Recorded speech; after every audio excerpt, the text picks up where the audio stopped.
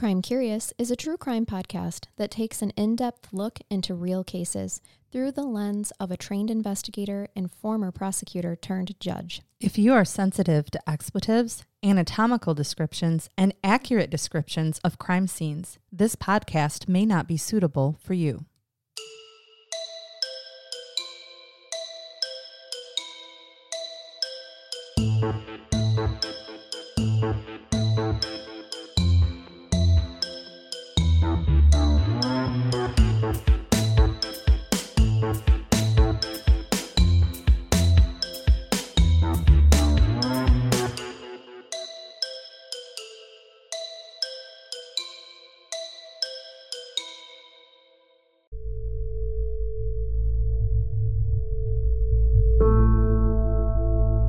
I had a normal life.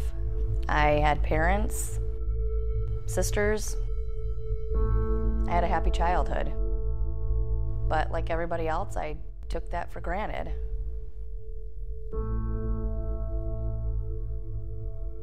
When I was 9 years old, I went to a friend's house for a sleepover for the weekend. When her mom took me back home, there were cop cars everywhere. My friend's mom told me my family was murdered.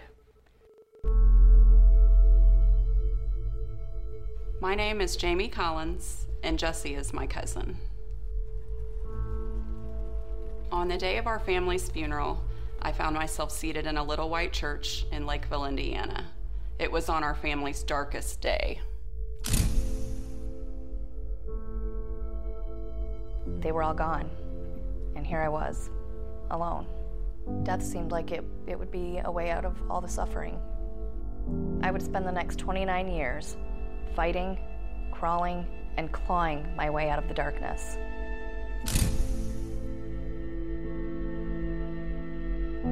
When I first sat down to write this story, I had no way to know what would ultimately transpire.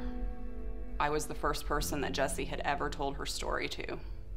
Every time I thought I found the bottom layer of trauma, there was always more. I'll never be able to escape it.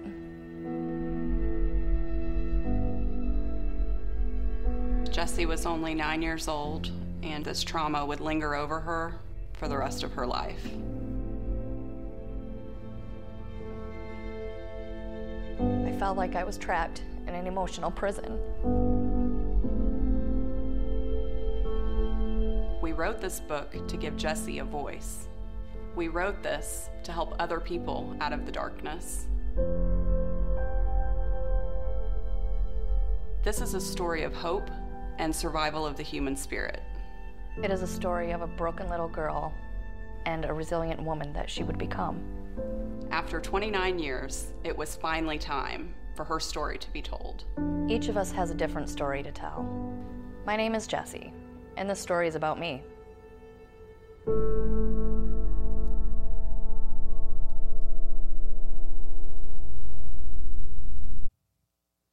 Welcome to Crime Curious. I'm Charnel. And I'm Megan. And welcome to a very special episode where we will be interviewing Jessie and Jamie, the author of her book, I Am Jessica. That was the book trailer that we just played for you, and we cannot wait to introduce you. You've heard from Jamie before with the I Am Abigail interview that we did, and this time you get to hear from Jamie again and meet Jessica. We're very excited for this special episode. Let's shake our gree-gree and our toes in the toad. The newest gree-gree that was added. If you're a paying subscriber, you know exactly what we're talking about. Unfortunately for you. Yeah. And all right, well, we hope that you all enjoy this very special episode. Welcome, Jessie and Jamie, to Crime Curious Podcast. As you know, I'm Charnel. And I'm Megan. How are you ladies today? Fantastic. Doing really good. Wonderful. Jamie, if you would like to introduce yourself and how you know Jessie. Sure, I'd be happy to. I am a mom. I have a 17-year-old son. I'm a wife. I work as a litigation paralegal by day, and then at night I write books. It kind of became a thing. And so I've written 2 books. The first one was I Am Abigail, about Abigail Alvarado, who was a survivor. And then my first book, which is very near and dear to me, is the one we're here to talk about today, and that is called I Am Jessica. And that book tells my cousin's story of tragedy, and her name is Jessie. So I will turn it over to her. All right. Hi, Jessie. Okay, so I'm Jessie Taranjo. I'm Jamie's cousin, and I used to work in childcare. Because of health issues, I don't anymore. So I am actually a stay-at-home mom to 2 doggies. Lovely. My children are grown, so, I don't stay home with them anymore. But you probably would, though, yeah. right? They just don't want you there anymore because they're adults. Yeah, exactly. So, yeah. Wonderful. We are so happy to have you on. Jessie, most of us have read your books. At least there's a lot of us that have. Jamie, your books. Jessie, can you tell us a little bit? I'm interested about like your earliest childhood memories, like the first things that you remember, either good or bad. My first childhood memories are actually of my dad. I remember going hunting, fishing. My biggest memory that I remember is going to Big Boy with him. That is a Michigan thing. It is. Yes, it is. I remember getting Belgian waffles with whipped cream and cherries on it.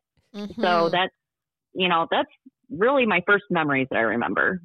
All right. And you were living in Michigan at that point in time, obviously. Actually, no. Were you in That Indiana? was Ohio. Okay. Toledo. Yep. All right. They still have Big Boys there. After that, I feel like it turns into something else, like Shoney's or something, the farther south you get. Yeah, it does. Yeah, it something morphs. like that. Mm-hmm. But we know at heart it's Yeah. really a Big Boy. So, Well, actually, it might have been Michigan. I don't know. It could have been because we moved around a lot. Oh, okay. Yeah. so tell me about that. How was it that you were moving about? Well, because I was born in Adrian, Michigan, and then my sister. gracious. Do you have any idea how Yeah. close that is to us? 30 minutes. No. That is insane. The connections that we have discovered through me talking to Jamie and reading your book of like, oh my goodness, how did I not know about this? No wonder why we were drawn to one another.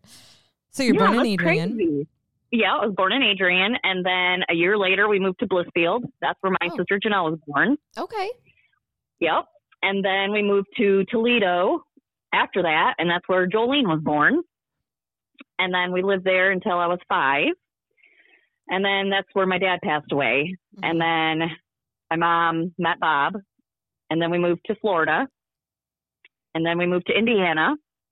Mm-hmm. And then that's when the murder happened. And then I moved to Michigan. Okay. Okay. So you have had 2 younger sisters. You're the oldest. Yes. And Yep, I'm the oldest. How far apart were you guys in age? Okay, so it's me and then Janelle, we were like 14 months apart. Mm-hmm. And then Jolene, there were 3 years between us. Okay. That sounds a lot like how I had 3 of my boys. Like almost Oh, exactly. geez, yeah. Mm-hmm. Yes. And how crazy. are you and Jamie related? My dad is her. Wait, hang on. I suck at this. Okay, so her mom and my dad are siblings. Put it that way. And this was a big family, right? Didn't your dad Yeah. have 7 sisters? Yes, he did. Poor guy. I was just going to say, bless his heart. Okay. And so Yes. Jamie's mom is one of those 7 sisters. Yes. Okay. Yep. Yeah, she was the eldest of the group. How many cousins do y'all have in total? Do you even know? I've never really counted, but it's like over I'm guessing like a dozen-ish. I mean, it's like a lot. Yeah, at least. Oh, I bet. Yeah. And do you guys remember, like as children, did you guys do things together? Well, we had get-togethers, but it wasn't like all the time. Mm-hmm. Yeah, Like I and remember. Go ahead. Sorry, Jess. No, I was you're going to good. say it's kind of interesting because we both were basically related through my mom, her dad's side. But then she ends up with her mom, and I end up with my dad. So we both kind of get a step removed from that side of the family to some extent. Yes. Not that we like really are, but just like you go to every gathering, probably not. Or Nope. you there for the dinners and stuff, probably not. So it became like we would see each other, but very infrequently. And it's not like we were close or knew one another growing up that much, but we knew who each other were. And That I've been makes around one total another sense. some. Yeah, that makes complete sense. I could see how that could that would happen. Okay. Plus, Jesse's moving around. I mean, I'm sure the move to Florida that happens when you are about 6, right? Yeah. Yep. You know, I mean, that distance we're talking back in the 80s. Yep. You know, that doesn't help the situation with staying close to familial ties, for sure. No, it doesn't. So, and my dad and I moved to Indiana, so it's like he would take me up there in the summers to see my mom. But aside from that, I really wasn't up there. So if it was the summer when Jessie was there, I would see her. Most of the time, she wasn't around when I was there for a month. So we just missed each other a lot. Okay. Right. Okay. Yep. So I do remember going to her graduation. I do remember that. Okay. So. And because your dad's mother lived in Midland, Michigan, right? She did. Well, she lived in Oil City, which is outside of Midland. Yeah. Right. Okay. And then she moved to Saginaw after that. Oh. Okay. Got ya. Yep. Okay. So Jessie, when you would have been how old when your dad passed away? Were you like 5? Yep, I was 5. Gonna turn 6 in June. And what do you remember from that about what had happened? I remember finding him. Oh gosh. Okay, so there we have would that be fair to say this was like the first major trauma as a child that you'd experienced? Oh yeah. Yep. I didn't know he was dead. Mm-hmm. I thought he was sleeping. Sure. So, it was winter. He used to work on his truck all the time. So we went to church, we came back, I went out there, he was sitting in a chair that I remember. Mm-hmm. And I thought he was sleeping. So I went inside, got my mom, and, she came back in freaking out, telling me to get my sisters upstairs. And I did. And that's basically what I remember. Yeah. So, and the interesting part of this, so if you read like the report, my Uncle Eddie, her dad, was found beneath the car. Right. But I fully believe that Jessie, in her memory and just maybe in her dreams about it, she was home when Dawn found him for sure. And she was told to take her sisters and go upstairs. So I think it's like her mind has pieced it together that way, if that makes sense. Okay. It does. Yeah. Because I was going to say, that was different from what I remembered. But I thought maybe my memory just wasn't remembering from the book. Because it's been a few weeks now since I read it. So, okay.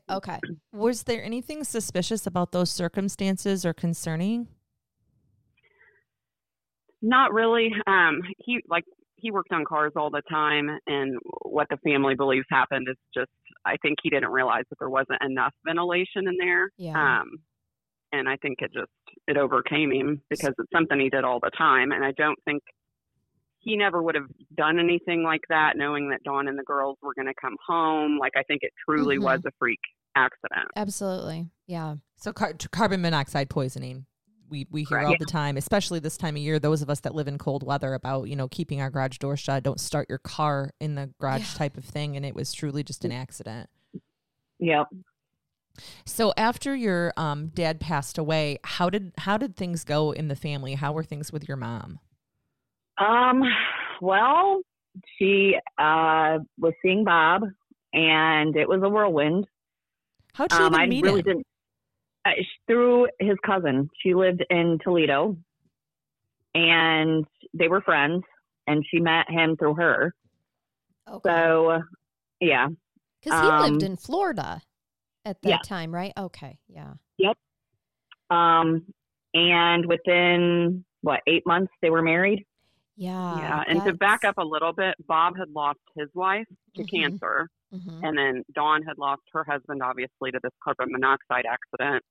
But it was very quick. I mean, even as just a part of the family, it seemed like 6 months later, it was all like full swing, and we were like, who's this guy? Like, it did feel kind of out of nowhere to us. Absolutely. But I think they had socially been around one another, or would have like gatherings, and they would kind of be around one another. So they probably talked more than we realized, like earlier on. Sure. But still, with our Patreon exclusive episode that we covered, part of this story, when we got to this part, I really talked about how, yes, maybe they did know each other and whatnot, but there's that trauma bonding that happens, and just the coping skills that happen. And, it felt like, and correct me if I'm wrong, Jamie, but you did a beautiful job with your words. For anybody who hasn't read any of Jamie's work, she's a phenomenal author, but just the way that you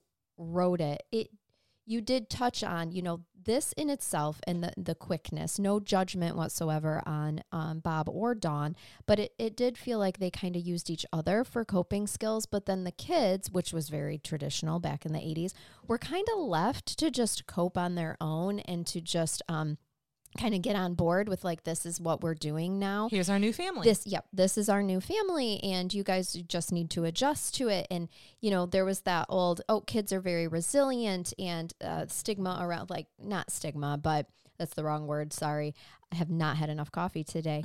No, we're raised a little different than wine, so I get it. We were. Yeah, that too. Oh, it's afternoon. Yes. It's acceptable to drink. It is acceptable. And it's God's day. He drank wine too. It's fine. I've already had a glass, so. Perfect. Loosen up. Oh, shoot. But that's truly, kids aren't, allowed. Like, they weren't allowed. It felt like, Jesse, like you and your sisters weren't allowed to grieve before just being thrown into this new family atmosphere. And I do think we do things differently today, but. Oh, yeah, definitely.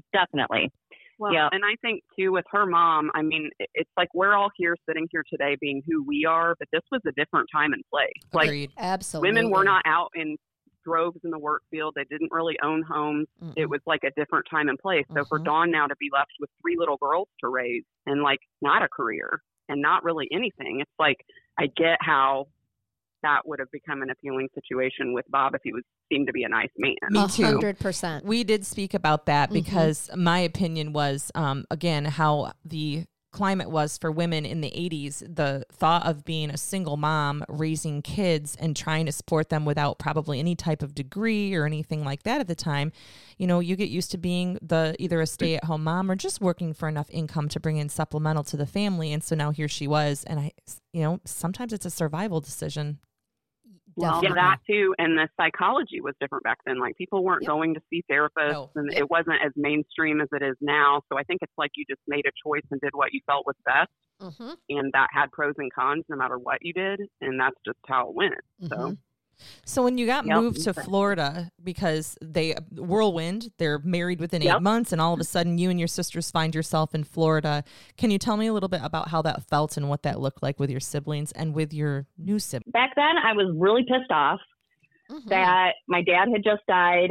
And here I have 2 new siblings, a new house. So nothing was familiar, a brand new state. So, yeah, I was not happy. I didn't want to be there. I didn't want a new father figure. I didn't want new siblings. So, yeah, I was actually quite pissed off. And, I didn't want any of it. None of it. Tell me about your new siblings, or at least what your impression was when you first met them. Okay, well, Jeff, I thought he was really tall and skinny and, had big hair. You're right. 80s hair. 80s. Yep, the 80s hair. Jackie, I thought she was beautiful. She had the longish hair, not super long, but curly, just the 80s style back then. It was really pretty. And, I thought she was nice, quiet. How old were they? Oh God. Okay. Hang on. So I was I'm making you do math. I know. And I hate math. Oh, good. Jeff Thank was you, Jamie. 8 years older than Jesse, and Jackie was 5 years older. So at the time that Jesse was 9, Jeff would have been 17, and Jackie would have been 14. Thank you. Yeah, so a little older, a little bit in different areas of their stages of their life, for sure, when you guys became a blended family. Yeah. Oh, for sure. And for sure. Jesse, I didn't really talk about this for our Patreons, but what I enjoyed that Jamie had put in some very specific examples of how, in my opinion, the way that Jeff treated you and the calculated way that he did it when adults weren't around really, to me, showed the darkness that lived within, and you seemed to be the only one that could see it and truly there was something about you that pulled it out of him, and he acted upon that. Could you just kind of tell the audience a little bit of what it was like to live with him from your perspective? It was really scary. I think he pinpointed me because I was the oldest, and I acted out myself. Sure. So I think he just knew because he was older and could express himself better that, he could get away with doing stuff and tell them, well, look, she's acting out. You're not going to believe her, Manipulate it back to you. Yeah. So the stuff he did, like chasing me through picker fields and locking me outside naked and, just stuff that... Cruel things. Yes, it's cruel. Like people are like, no, that's sibling stuff. No, that's not. That is not sibling stuff. Is that how the parents were handling at that point? Your mom and your new stepdad, was that this is just sibling rivalry? Oh, they didn't believe me. Okay. Yeah, they didn't know about the big incidents, or she would say it, but they wouldn't believe it. Like, oh, he wouldn't pretend to throw a blow dryer in the bathtub. That's ridiculous. Like, it was just like she was dismissed a lot. Yeah, like I was making it up, stuff like that. So you mentioned it was very. Go ahead. I would say you mentioned you were acting out, Jamie, or I'm sorry, Jessie. What were you doing specifically? Do you remember? Not really. I was just pissed off. So, like, I guess just being defiant. Sure. Yeah. Not really listening to my mom, talking back. Just stuff like that. Typical childhood experiences. Then, I mean, you were just acting out like a typical child. Yeah. And her two sisters were more like shy and compliant. And I think that's a big piece of it. Like, I think honestly, even if this had never happened, I think Jessie just had a different personality type. Like she was more like her dad and kind of was the fun one or the loud one or the one that didn't always listen. And her sisters weren't like that. So I think she always just felt different, period. But then after the murders, I think she felt even more like alone in that way. Like she's not like the others. Oh, sure. So with everything going on at home, though, you did end up acclimating pretty well to Florida. Like you made friends. Yeah. Oh, yeah. I ended up liking Florida. Okay. And can you tell me a little bit about that and the friendships that you formed? I don't really remember the people. I remember the school, Pelican Elementary. I remember there were hamsters in the room. One got loose one time. I thought that was pretty funny. It still would be. Right. Yeah. So, stuff like that. I just, there was a ball field. I don't know how far away it was, but I remember going to the ball field. Like it was fun because it was normally nice out. So, and I loved being outside. Yeah. So, I'd meet my friends down at the ball field or, we just hung out and like, I don't remember my friends, but I remember, hanging out with them. And Bob was a pastor at a church at that time. Nope. He worked for a bank at that time. He worked for a bank. Now, at some point in time, how did you guys come to live in? We call it a manse here, but basically it's a parsonage, right? The church owns this house. Yes. I don't know how he actually became a pastor, but I think he went to school for it. I'm pretty positive. Okay. So he was working and then took an interest in it. And it's something he wanted to do. And then it seemed like this offer came up in Indiana for him to come and be the minister of this church. And so supposedly that's why Jessie and her family believed that they moved. But then there was obviously other stuff going on in the background. Okay. Like what? It was, at the time, it was something about, I don't even remember the exact details. It's just not. It was something about the bank he worked at. There was a huge, legal issue that arose with, money laundering or something. And I think it was related to, a cartel. Wow. Something like that. And dang. Obviously a dangerous situation. And so there's a lot of speculation on that being the reason that they actually had left. But okay, whether it was or not, I don't know. Nothing ever came Bob's way about it. I don't think he was in the fray of it really, but he ended up moving to Indiana to basically step into this minister thing that he had been training for. And that's a hard adjustment from the weather of Florida to the weather of Indiana for anybody. Our worldwide listeners that don't know, they're two totally different climates all year round. Oh, yes, it is. Yes, it is. So here you are, Jessie, not even wanting to move to Florida, then ending up falling in love with Florida, and then now being moved to Lakeville, Indiana. Yep. Yep. I was pissed about that too. Oh, I bet. Yep. Were all the kids? No, like my sisters were pretty easygoing. Okay. They didn't really speak up. It was me. Sure. I voiced my opinion quite a bit. Maybe so, they didn't need to because they had big sister Jessie to do it for them too. Oh, actually, that's a good point. I never thought about that. Yeah. No, it was always Jesse and Jeff who were the two to throw the fit or be pissed, basically, I think, for most things. Yep. Well, and your step siblings, I mean, they're older in age when they end up moving to Indiana, right? So they're basically in high school, middle school age, and Jeff definitely in high school, and then they get ripped out of what they know also. Oh, yeah, and they had been there their whole life, so... And like this was their first time moving away from where they were last with their mother, that they lost. Whereas you guys, this was now your second move from moving away from where you last were with your father. So I imagine that wasn't easy for them either. No, I don't think that would be well received by any teenager, to be honest. No, definitely not. Place with cornfields and cold weather, and we're going to be at a little church. It's going to be great. Yeah, absolutely. I do think that it is so much easier for us who have grown up around here and we don't know anything different than for people who that try to come here, right, into these type of rural areas. That's always a hard word for me to say. I almost nailed it. Almost. We say often on this podcast, words are hard. Words are so hard. And so, I mean, that would be to go from a place where there was a lot of things to do, especially like the beach, and all of that, to then here's Indiana. We have corn, we have snow, wind. That's about it. Right, cows. Yes, sometimes it smells like cows or pigs. Yes, yes, and town gossip, and that's what we've got. Yeah, pretty much.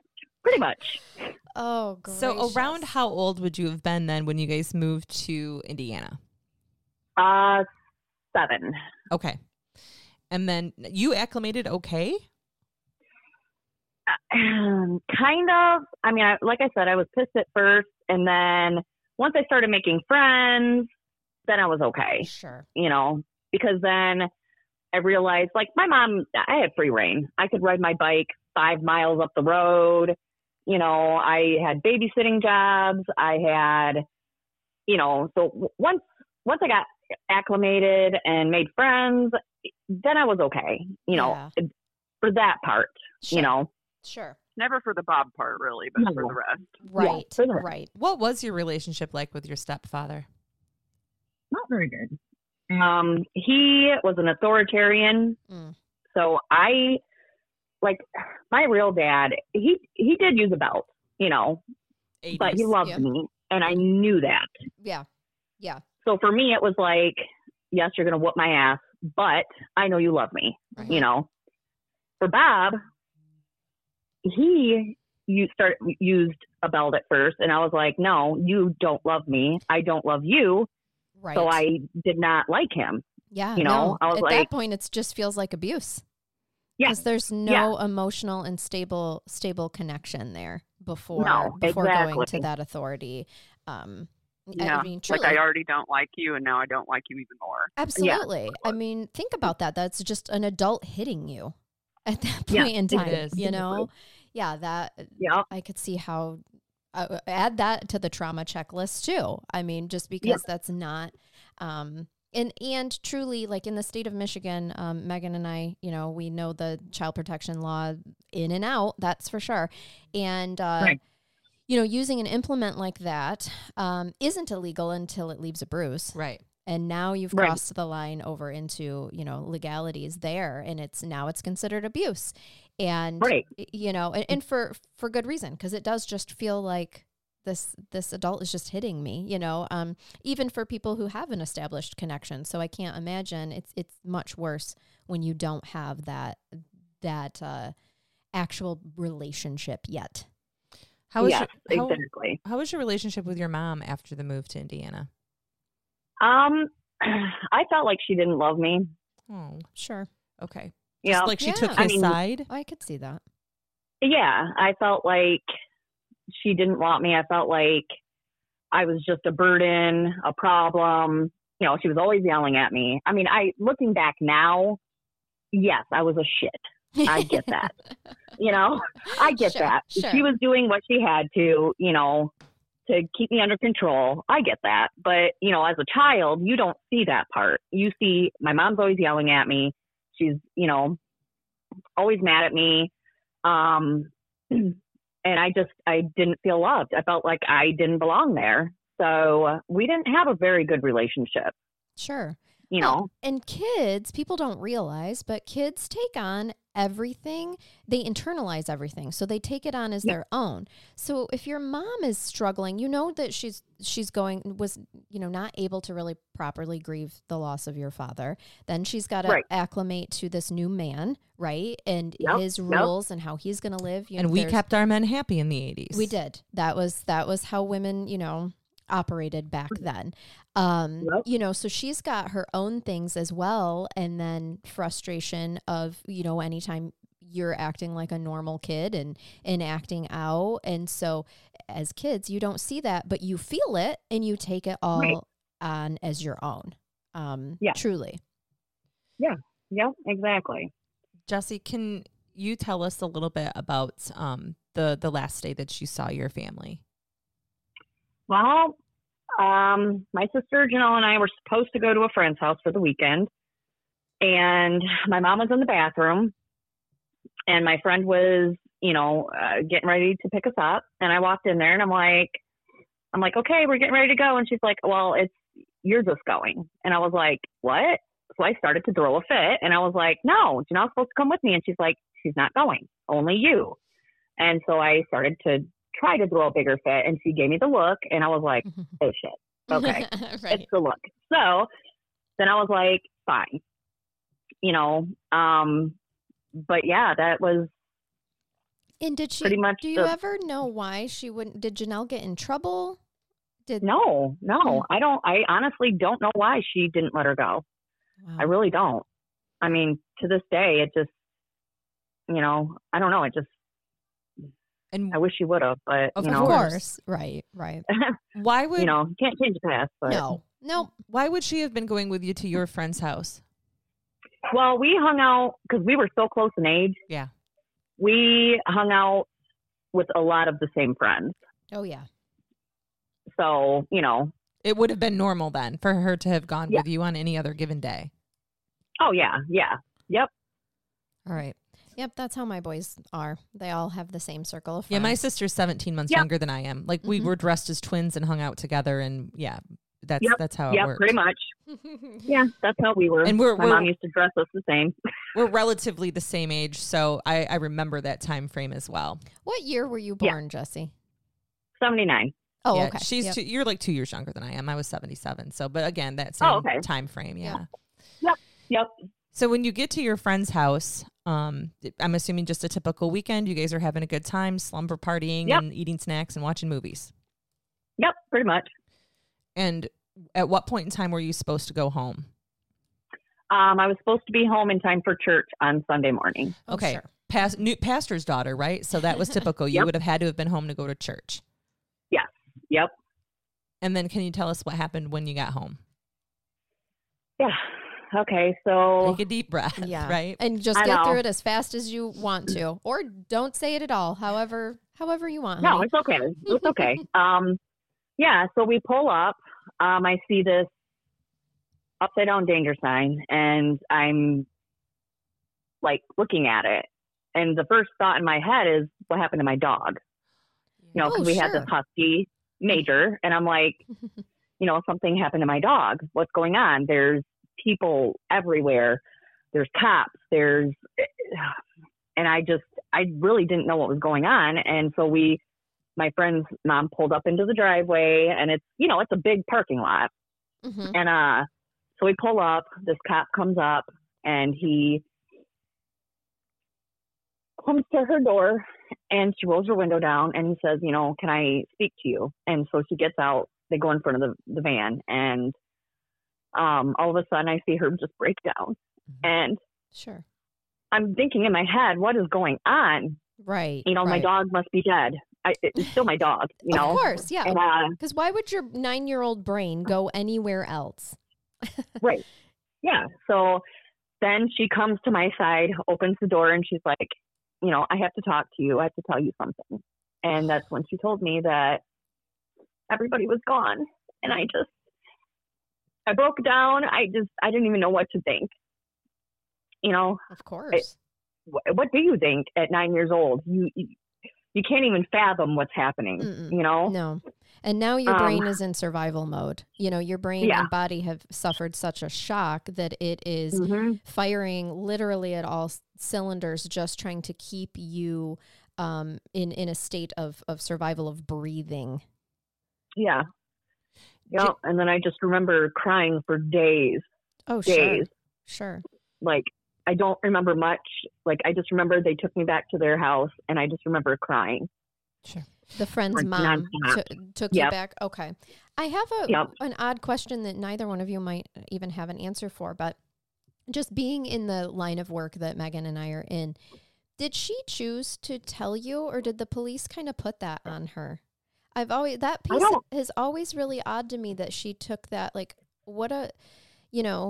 did the police offered to tell you and she thought it would be best from, someone that you already knew? I don't know, but I'm just thinking that, my heart went out to her too. Like, yeah, Mom, I can see it though, because I can't imagine, like, I put myself in that situation, like letting this stranger police officer break that news. Yep. I think I would step in even if I didn't want to break the news. I agree. Right. Yeah. I wondered if she did that, because I definitely would have too, Jamie, just like you said, just as a mom. Yeah, that makes sense. Jamie, I know that you did a lot of research, especially with like police reports and statements and such that were made. And with Jessie being in the state that she was in and just kind of crying for those, entire 3 days, if not more, were there any interviews that happened? And do you remember anything that was documented in terms of statements that were made? That I don't know. And so at that time, I'm living in Indianapolis with my dad, so like about 3 hours away from where this all happened. And so you have to understand that, like, there's when all the town people and everyone knew, was probably on the news and everything. I knew when my dad got the call from family, and then my dad told me at our house. Like, I remember he was like, Jamie, I need you to come downstairs. I need to tell you something. And it was like the only time I remember him ever doing that. Like, it was like this serious, formal feeling thing. And so I came downstairs, and I just remember him telling me that, sorry. That's okay. That there had been a tragedy, and that they had been murdered, and that they were shot in their home. But that the good news was that Jessie was still alive. Mm-hmm. And I remember being grateful in that moment. Oh, absolutely. But looking back now, like, from the seat I have today, it feels like a selfish thing to be grateful for that, because I know what it did to her and to her life. But how old were you, Jamie? I was about 12. I'm 3 years older than Jessie. Yeah, I think there's a beautiful narcissism about being a preteen that it does go directly to you, and there's nothing wrong with it. It's just one of those things too, where you're like, you know your cousin, you love your cousin, even if you're not together all the time. So it is almost that relief that, okay, she made it. Like, she didn't get taken too. It's a normal reaction, because it's like, if there's any scenario where something terrible happens to part of a whole family, you want someone to have survived, or for there to be anyone left. It's like this clinging to what's left kind of a thing. So I think it is normal. Yes, absolutely. Well, and truly, it's hard to fathom the 4 deaths, but it would be even harder to fathom 5. I mean, again, that's your brain going to what it can cling to cope as you experience the trauma as well. And so, I think there's a different feeling too, I think. And that's the thing, some people, I think, unless they've been through it, it's hard to understand. You can kind of imagine it, but it's like, it's one thing to say, hey, like, part of the family was in a car wreck today, right, and they were hit by a drunk driver and they all died. Like, that's one thing, but it's like, you sit and play in your mind, like, the terrible thing that happened to them, like, on a loop. Like, you can't even think about the loss without thinking about how and why. And it's just like this, it's like a layer of trauma above the trauma, if that makes sense. Because it does. I actually was just going to say that. Yes, I was just going to say it is a whole another layer of trauma, that one that probably often goes unrecognized for the general person just listening to the story, that they don't even think about truly in a tragedy like this and hearing how it happened, how you can't help but put yourself in your loved one's position. Right. But that's not typically, people read about things in newspapers or whatever. That's not typically what they do. So that makes complete sense. It is a whole it's like nother if layer. it was your mom or your sister, Right. it feels a whole lot different than like, oh, you watched a show on 48 Hours and it was a good one. Absolutely. Like it's a personal experience and a personal loss. It's different. Mm-hmm. Yep. And you think about so much more, I would imagine, that, other people just wouldn't. And so I definitely understand that. Jesse, did they, so this is what I wasn't clear on.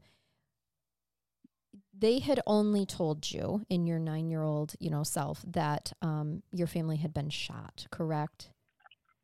I don't even know if they told me they had been shot. Okay, I they wondered said they were that. Gone. Okay, yeah, that's what I'd wonder, because I believe that's really how Jamie worded it. That was my understanding from the book. It's just like you just knew they were gone, and then pieced together things from like adults talking around you, rather than to you. I was never told that they were shot. Okay, what did you think had happened? I really had no clue. Like nobody. So my mom's side of the family, I do love them. I don't really talk to them anymore. I do talk to one of my cousins, but they're more of the it's done, get over it type of family. Mm-hmm. Mm-hmm. So it wasn't ever talked about. I couldn't talk about them. It was a hush-hush thing. So for me, I really had no clue what had really happened. So for me, I had to make up stuff in my head. Yeah. Of course. Brain fills in the blanks. Yeah. So I thought that Bob had killed them and then killed himself. Mm-hmm. That's what I thought for all those years. Which that would make sense when you're experiencing the things that you experienced with Bob, right? You experienced his discipline, his meanness, is what I'm sure it felt like. So it seems your brain could piece that together of this seems logical. Right. Yep. Mm-hmm. Your step siblings were not there either. They were both gone the day of the massacre. Yep. When was the next time you saw them after being told your family was gone? I remember going to Red Lobster. I don't know how many days after it was, but I do remember going to Red Lobster because I was eating the shrimp tails. Okay. Isn't that funny? I really don't know why I remember that, but I was eating the shrimp tails. Weird as hell. They were crunchy, and they were like, "You're not supposed to eat those." That's fantastic. Those sensory things, though, that's what helps you pinpoint key memories. Yep. Yeah. So, but that's the first time I remember being with them. So I don't know how long after that was. I really don't remember. I suck with timing. So, but yeah, that's the first time I remember seeing them after that. Mm-hmm. Jamie, what kind of an investigation was being done at this point in time by law enforcement? Did they have suspects? There's like what I know now. Yeah. And from piecing it together, then I knew nothing. But it did hit the news. This was a big time story. Like it was running on the local news here in Indiana. It was like a big deal. Of course. And it got picked up by like the New York Times. It was everywhere at that time just because it was a minister and the whole family and such a violent, terrible thing. But what we know now looking back is that it depends who you talk to about this. Some would say that they were pinpointing Jeff for this, but the truth is, if you were talking to Jeff and looking at all the circumstances around what had happened, everything points to Jeff. Even the things that come out of Jeff's mouth point to Jeff. And so it's one of those things where circumstantially, if you are getting all the information and you're listening to it all and taking it all in, it's pointing you in a direction. And it's not to say where they're like 100% he did this. It's just, this is all pointing this direction. So he and his sister pretend he got railroaded in all of this. In reality, if you look at all the circumstantial stuff, it was just so much of it, like so much of it. There's no way they could have done their job if they weren't looking at Agreed. Jeff. And just to clarify too for our listeners, you can absolutely 100% convict on circumstantial evidence if you believe it to be true. So I think sometimes people use the terminology circumstantial evidence, and to them it means something less than beyond a reasonable doubt, and it absolutely is not. You can totally convict on that. Yeah, and sometimes they're the stronger cases, honestly. And I think that's the thing that makes me crazy about this one is I think they tether to, like, was there DNA and all this stuff. Like, back at that time, It wasn't all what it is now. It was different. And circumstantially, if everything is so clicking into place to show it was him, I think they still considered everything and they were trying to look at all the things. But it's just like you can't take your eyes off what's directly in front of you. And the things that are happening were so big. So it's like, yes, I don't want you to give everything because I really want people to read this to get the big picture, but can you give a couple of examples of what had been happening in Jeff's life around that time that maybe motive? Prior to this, and this is interesting too because it gets rewritten a little bit depending who you talk to. Sure. But basically, Jeff was kind of a troublemaker and rebelling just like Jesse was, but at a heightened level because he was an older teenager. Sure. So at this time, he's like 17. He's still super pissed off his mom died. He literally hates Dawn, my Aunt Dawn, Jesse's mom, hates her guts, like would literally have the earth just swallow her up if he could. And Dawn had expressed to her best friend Mona at times that he would look at her like it with so much hate that it was like there was fire coming from his eyes. Like she knew he hated her. Like it was just a known every day on eggshells being in a home with this 17-year-old who literally hates your guts. And so I've lost my question. What was the question? Well, to go along with the acting out, he had been in trouble prior to this event. He had. Sorry, I'm back. Okay. There you go. He had been in trouble for local theft, and he had been drinking and just getting in a lot of trouble. It had gotten to the point where Bob had gotten pissed about it, like, you need to knock it off. And he had actually removed the car insurance from Jeff's Mustang for 6 months. Like, hey, you've been acting up, and because of this, like, you're grounded and you're not driving your Mustang, and I'm even canceling the insurance. That's how pissed I am about this. So that's kind of going into this. Jeff and his dad are very much at odds. And the prom was this time, that night, actually. Yes. And basically he was dating this girl, Darla. They were very much at the time teenagers in love, going to go to the prom. Jeff is pissed that his dad has told him he's not driving his own date to the prom. Like his daddy is going to escort them to the prom. Like, imagine 17, it's like we look at it and we're like, well, that's dumb. Get over it, whatever. But when you're 17, you'd rather die than have your like dad escorting you, like you're being chaperoned. Of course. And then he was also told that he wasn't going to be allowed to go to like the after events. At some point, I do think Bob relents on the second piece of that potentially, but he never relents on the fact that Jeff is not driving to the prom. And on the actual day prior to the day of the murders, but prior to that morning, Jeff is out in the front yard washing his Mustang. And at one point, Bob comes out and is like, I don't know why you're washing the car. You're not driving it. And a church member saw this exchange. Okay. So it's like, even as of that afternoon, Bob was saying, you're not driving it. And there was no insurance on the car. I mean, it's, Bob was kind of a responsible person on that. Yeah. So not happening. So some of the stuff gets spun other ways, but in reality, I think Jeff was so incredibly pissed and embarrassed that his dad was like ruining this last big senior prom moment with his girlfriend, and he probably felt humiliated and resentful about it. And he does end up going to prom. I mean, from what we know, he shows up at the girlfriend's house and they end up going to prom, and he's gone most of the night then, correct? Or is he gone the whole night? He drives his Mustang. Yes, he drives his Mustang, and they go to the prom.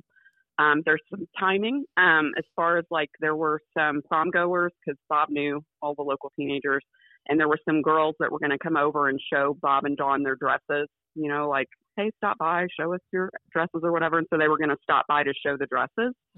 And they come, I don't remember the time, it's been a while, but let's say 4:30, 5 o'clock, I don't recall. But when they come show the dresses, the house is locked and no one comes to the door. Okay. Okay. And Jeff is already gone with the Mustang at that time. All right. And that's not normal. That house was never locked. No, it's ever. a manse. It's a parsonage. People, kind of the open door policy, right? Parishioners are going to come in. Yes. Yep. Anybody could come over. Yeah. So that was not normal. And where was the step? Why can't I remember the stepsister's name? Jackie. Jackie. Where was Jackie? She was at a camp. Okay. Because she was like a counselor there. Like a church camp or something, wasn't it? Yeah. I think. Yep. And Jeff and Jackie had a good relationship, right? And yeah. Okay. Yes, they did. All right. Mm-hmm. That's I think she got interesting. tired of his crap too, to be honest, because she was more like Jesse's little sisters, where she was like quiet and compliant and just did what her dad said and didn't ever talk back or anything. And Jeff was the one always carrying the banner for the rebellion kind of thing. So I think, and I'm not her, but it seems like she probably would have been like, I wish he would just do what he's supposed to do. I wish he would quit getting in trouble. I wish he wouldn't make such a fuss all the time. Yeah. Make the home life just a little bit more stable and peaceful. Yeah. How long until there were criminal charges in this case? Oh, geez, 13 years. Okay. So in the meantime, these 13 years, there's no charges. And where are you, Jesse? Where are you at this point? Midland, Michigan. And who were you staying with? Actually, I had my own trailer. I bought it with my inheritance money. And by this time, Tyson was my boyfriend at the time, but we had, I think I had both my kids at this time. So they were super young. But yeah, so I had my trailer. You were 23 when he got arrested, I think. Okay. So yeah, I had both my kids. I had both my kids and Tyson. So yeah. So what brought you back to Midland? Who did you stay with? Like, were you in foster care? Did you stay with families? And how did you come to be in Midland and meet Tyson? Okay. So after it all happened, my mom's dad brought me back to live with them. They couldn't really handle me because I cried all the time. I was super sad. And they're an older couple. Mm-hmm. So, it makes sense. They're just not equipped for that. Kids are to be seen, not heard, and we don't know how to handle trauma. Mm-hmm. Yeah. So they sent me to Midland to live with my aunt who had 3 children, thinking maybe if I was around kids, it would help. No. Can I ask, aunt on whose side? On your mom's side. On your mom's side. Okay. My mom's side. And she was younger too. She was pretty young. All right. 12 years apart. The aunt was? Oh gosh. Okay. Yeah. 12 years apart. Yeah. So not that many years apart. No, that's how many years apart my husband and I are. I mean, just to give you some perspective. And Charnel's far more mature than Matt is. Yes, I am. Yeah. So, but yeah. So I went to live with them, and I love my uncle, but he was not the nicest person at that time. Mm-hmm. Called me a little shithead. Just wasn't the nicest. And I did rebel. So I wasn't the easiest to live with.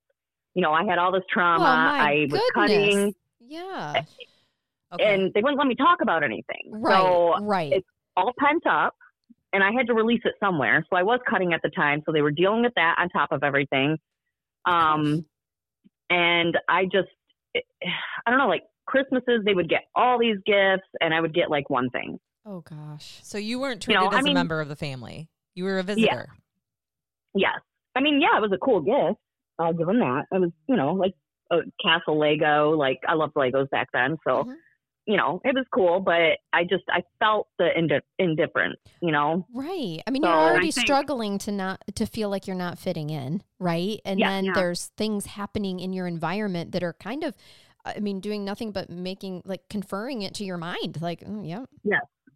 Well, it's like basically all these people seemingly to her at that age trying to get her to pretend that she never had the life she had and that she never had the family she had and that she just needs to be happy with this now. Yes. She's the only one carrying it all. Which I think is very common for the time. Well, let's just to be clear, it would be fair to say throughout the rest of your childhood, you never received any type of counseling, psychiatric assistance, anything?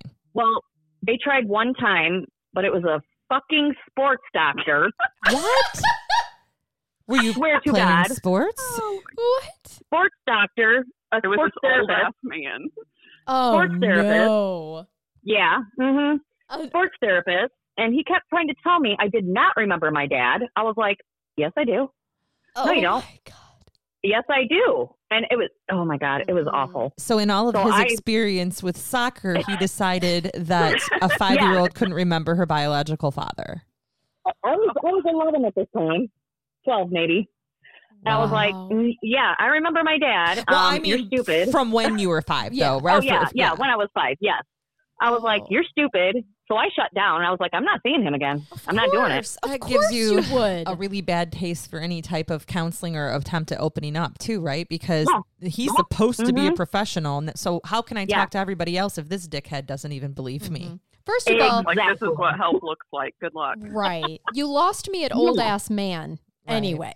Like for the time, Exactly. for the time, you just know that they're not going to really be trauma informed. But then Yeah. sports, I mean, I love sports, but I know the difference between someone who needs, to get over their own fear and doubt for performance anxiety and someone who's been through significant trauma who needs actual help. Right. Oh God, Yeah. I'm so sorry. It was bad. So it was so bad. So I don't know. After all this, I was just like, you know what? Fuck this. So I ended up running away. Okay. Sure, yeah. And Where'd you run to? How far did you make it? okay, so actually my aunt had just bought me contacts and I was like, cool. And we went to Pizza Sam's downtown. I And love Pizza Sam's. I made the decision. Yep, I made the decision to run away. And I said I had to go to the bathroom and I slipped out the side door and took off. Mm-hmm. And I made it to some of my friends' houses because she didn't know all my friends. And I made it, and she had the cops looking for me. They came to some of my friends' houses. And I finally, it was probably a couple days. And then I finally went back to school and I went to the counselor and I said, I will not go back there. I'm not going back there. You're not going to make me. I'm not doing it. So she ended up letting me go to her house. The counselor. Yeah. Great. The school counselor. Oh, no, not great. No, it was bad. Okay. Here Oh, I it gets even am better. hoping that we Gets have even better. Okay. It's even better. Megan. So- Oh, good. No. It's not funny. It's really not. But I you know. This You is got your wine handy? Yeah, I'm going to be. Let's all take a collective drink right about now. Okay. Just to tell you the story. So I go to her house and I'm thinking, cool. I feel like I'm loved right now. I feel safe. So I'm in the attic. They have a bed up there, whatever. So I'm there overnight. I get up in the morning and I have to use the bathroom. So I go down to the door and it's fucking locked. What? And I'm like, yeah, it's locked. Oh, And I'm like gosh. trying to open this door and I'm like, what the hell? She So locked I you? don't even know how much. Yeah, she locked me in. Like locked her in the attic like this bad seed or something. Oh, my Lord, Cinderella. Yeah, What? like I'm going to kill them all in their sleep or something. Yeah. Oh my God. I'm now remembering this from the book. I had forgot that she had locked it. Yeah. Ugh. Yeah. Yeah. So, oh my God, I was like, what in the hell? Ugh. So she finally opens the door and I'm like, why'd you lock me in? She's like, I didn't. I go, yes, you did. I couldn't get out. So I'm like, okay. So then here's another counselor that I have no faith in now. Well, of course. So this psycho's trying to tell you that she didn't have you locked up there? Yeah. She tried to tell me she didn't have me locked up there. I'm like, I'm not dumb. I know when I can't open the door. Right, right. Ugh. So, but, so then there was that. And then one of my friends in choir, her mom took in girls. She wasn't an actual foster home, but she took in girls. So long story short, I ended up moving in with her. My grandfather said it was okay. And I was with her until I was 16. Oh, okay. Yeah. And then I moved out to a friend's house, stayed with her probably about a year. And then I moved in with my boyfriend and his dad. And then I moved in with his mom and her boyfriend. And then I got my own place. What was the boyfriend's name? His name was Dave at the time. I was with him for 3 years. Oh, great. Okay. Yep. And then that's when I bought my own trailer. Okay. And Pretty self-sufficient at that point, right?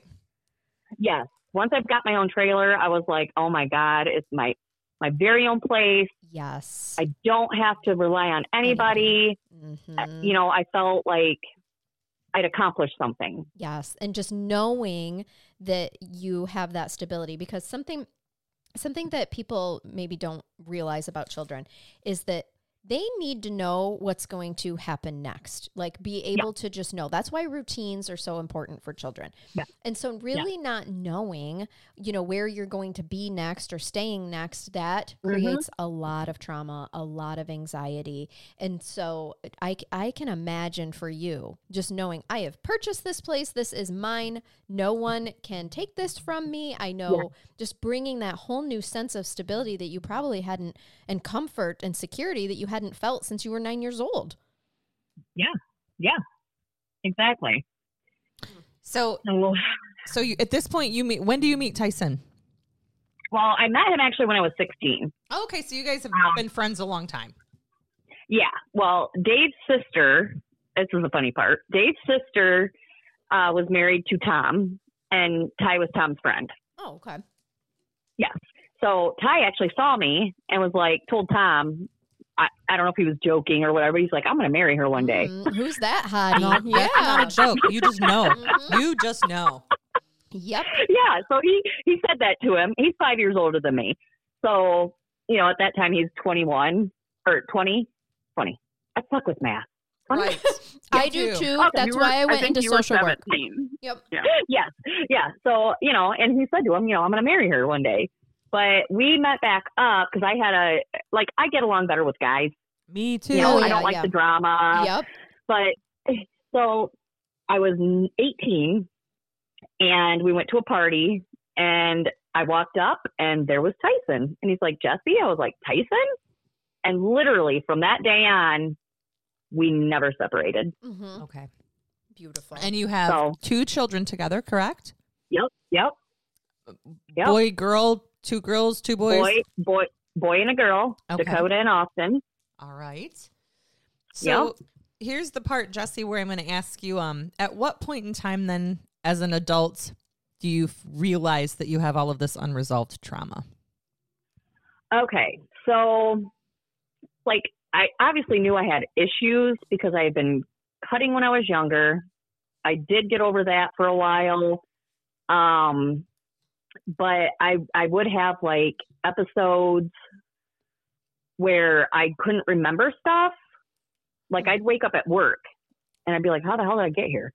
Yep. So you're having short-term memory loss. You're blocking things. Your brain is protecting you. Well, the thing is, I didn't realize I had DID back then. Yeah. Which for people who don't know, that's dissociative identity disorder. Right. Yeah. Yep. Okay. Yeah. So I didn't realize I had it. Yep. And I wake up at work and they're like, well, we can't get you. I'm like, what? Okay. It was just bizarre. Yeah. And but I have OCD really bad, anxiety, depression. But I just kind of thought I was just weird. I didn't realize it was a thing. Or that it was connected to the trauma that you experienced in childhood. Yeah. I had no clue. Sure. So when, you might as well call her my niece. It was Dave's niece. But I still keep in contact with that whole family. Okay. So Lexi, she had cystic fibrosis. She was 23. She had passed away on October 28th. Oh. Well, when that happened, it was a whole week I don't remember. Oh, wow. A whole week. I went to work. I don't remember any of it. Snippets. I'll remember snippets. It's almost like I was over my body, watching myself. Mm-hmm. Mm-hmm. Super weird. Yep. Your soul was literally vacating your actual human body for protection. Mm-hmm. That happens. That happens. Yeah. So, and then my poor husband had to deal with Jessica. Sure. And she was not happy.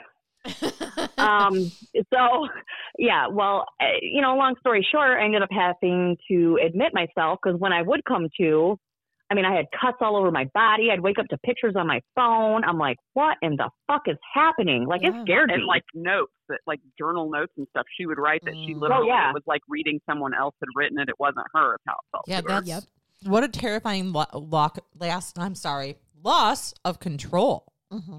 Yeah, it was terrifying. And at this point in time, you guys had been working on the book by this point, right? Yep. So you have those triggers. We have triggers coming up too, just from, going talking through about it. Yeah. Mm-hmm. Yeah. Yep. Well, maybe we should interrupt now then, kind of, if I could real quick. Jamie, at what point did you find Jessie to start working on this book then, since we're right in that time frame of her life?